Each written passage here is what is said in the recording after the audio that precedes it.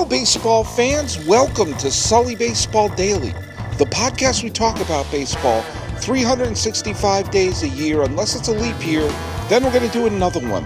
I've been doing this every single day since October 24th, 2012. Today's date is February 3rd, 2017. I'm your host, Paul Francis Sullivan. Please call me Sully. I'm recording it today. I'm outside in a night where it was kind of drizzling, and now it's stopped here in Palo Alto, California, the birthplace of Oakland A's manager Bob Melvin, and just down the 101 from AT&T Park, the home of the San Francisco Giants. I love nights like this. I really, really love nights like this. It feels, California is great, and it's the great weather and everything, but this really feels a night like this where it's a little chilly, it's a little damp, it rained pretty hard just a little bit ago, and it just feels like the Northwest. And you know what? It's just, I know I can't shut up about it, but man, I would love to be a resident of the Pacific Northwest. That's where I would love to be. But that's neither here nor there. I want to talk about something because I realized that in one aspect of my life, I was doing something that I laugh at and mock on this podcast, excessively. And it is it's about nostalgia.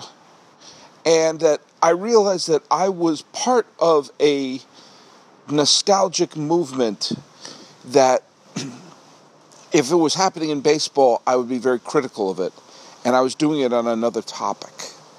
And I realized that I made a connection between how my kids feel about something and how I feel about something. And realizing that, do you know what? This is nostalgia kicking me in the butt.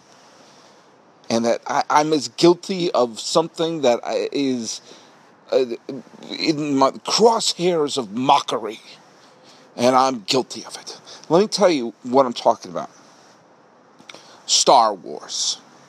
Now, I grew up in the best time in the history of the planet, our planet, not Tatooine, to be introduced to Star Wars, in my humble opinion. I was 5 years old when the first Star Wars film came out. It was called Star Wars. And when you're 6 years old, that film overwhelms you. You're like, oh my God, this is it. This is what I'm going to be thinking about the rest of my life. Then Empire Strikes Back came out when I was in the third grade. And all of a sudden, the summers of 1980, 81, 82, and the spring of 1983, those years, the summer times, but also Christmas time, those whole years were spent waiting for Return of the Jedi. 3 damn years waiting for Return of the Jedi. And we went to see it finally at Chestnut Hill Mall, and I was in the 5th grade. I mean, those are years when you're playing with toys. And it was peak toy playing time. And I fell in love with Star Wars in that way. Now, of course, I kept my love of Star Wars all the way through college and everything. I waited in line dutifully for the Phantom Menace, and I was in Phantom Menace denial. When I saw it, I couldn't admit it was bad because I'd waited for so long. How could it be bad? Until eventually I realized actually it was kind of bad. And I thought Attack of the Clones was worse. I thought that was the worst of the Star Wars prequels. And then I thought Revenge of the Sith, which was, I thought it was a big old nothing. And I didn't even wait to, I didn't even go see it with a big crowd. It had been out for months. And I was tempted to just not see it. And I saw it in practically an empty movie theater.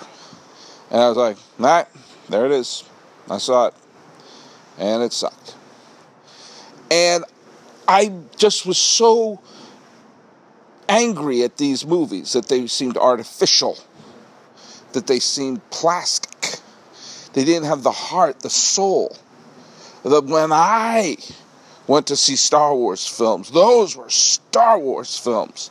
Not this new crap and fangled CGI that we had stop motion. We had actors, not on a green screen. It was real and it felt visceral. Are you seeing where I'm taking this?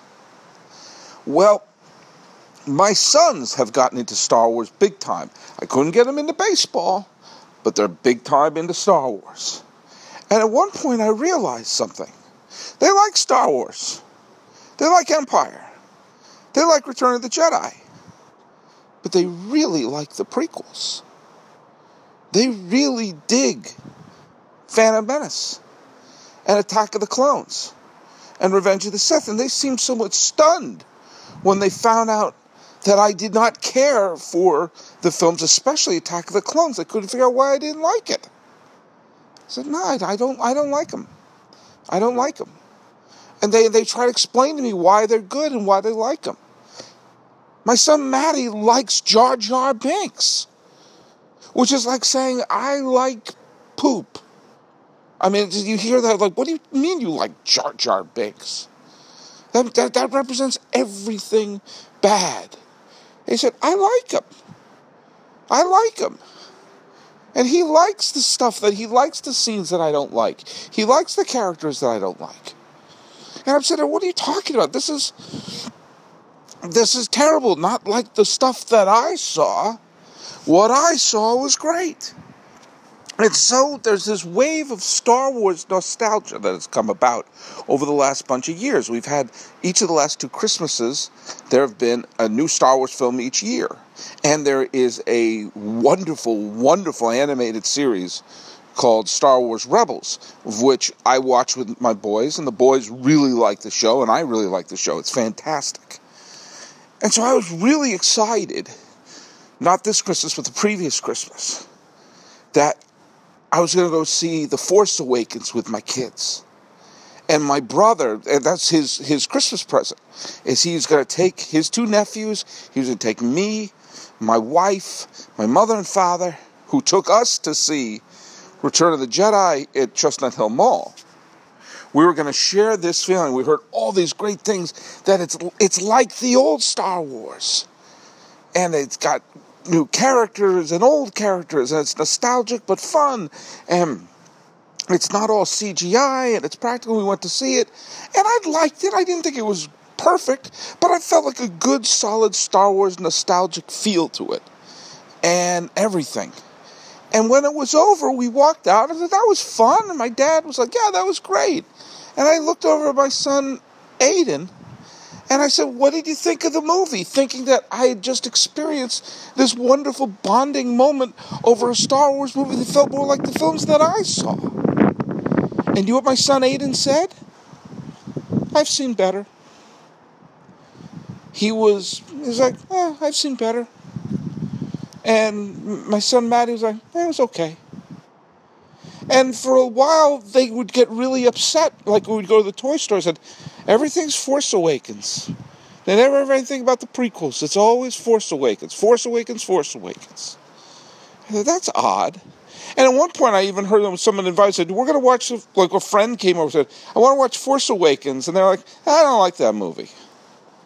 Now, eventually, they saw it again with me. They said, that was better than I thought, but they would much rather watch Phantom Menace. I'm like, what are you talking about? And the same thing when I showed them Rogue One. They're like, it was okay. It was okay. I don't think and my son Aiden said, I don't think I need to see that movie again. And it really perplexed me. And then I started thinking about it in baseball terms. And it started to make sense to me. That for me, I was clinging to the feeling of discovering Star Wars and having it unfold. For my boys, they connected more with the prequels, which for me sounded insane. But I thought of myself in a baseball context.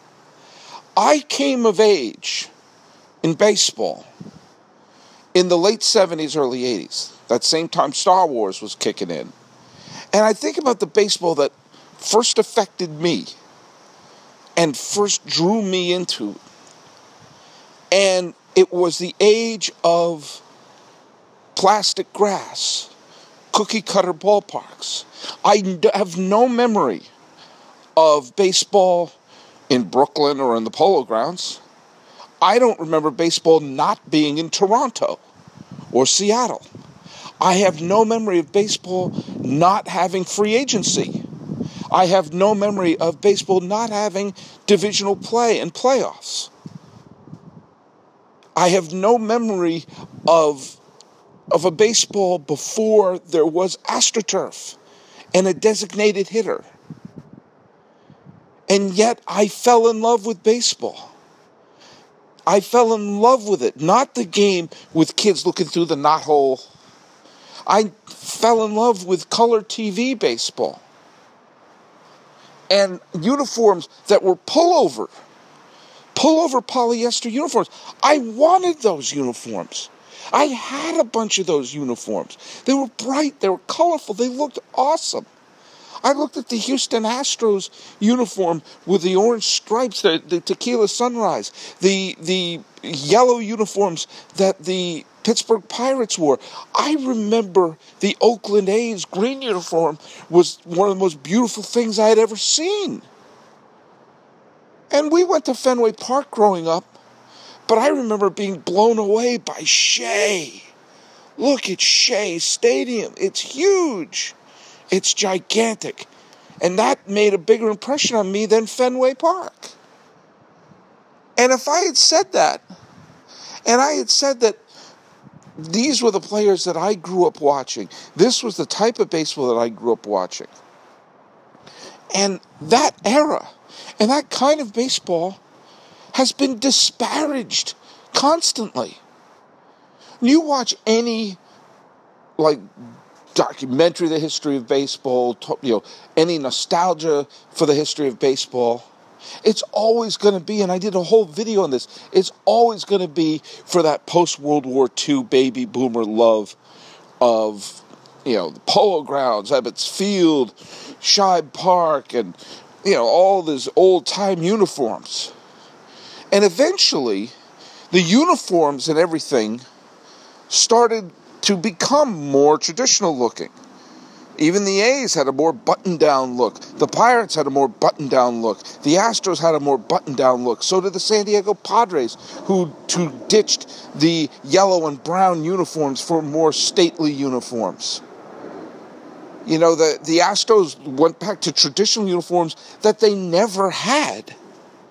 And you saw that all the cookie-cutter parks, all the circular parks, the only multi-purpose stadiums still in use are the Oakland Coliseum, which can't get torn down fast enough, and the Toronto Sky Dome or Rogers Center, whatever the hell it's called now.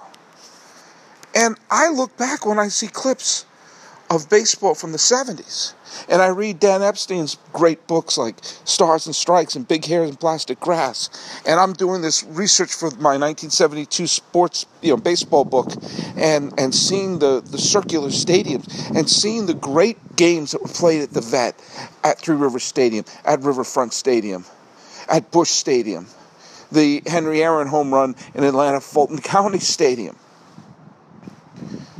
And constantly, when we started being pushed towards nostalgia and Camden Yards, which was great, but soon every team had to have a Camden Yards.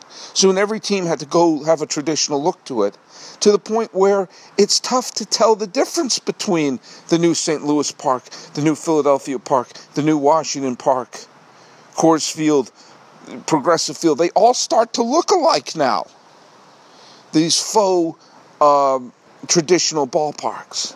And you kind of wish that the new St. Louis, I wish that St. Louis kept the Busch Stadium, because so many great memories were in that circular donut.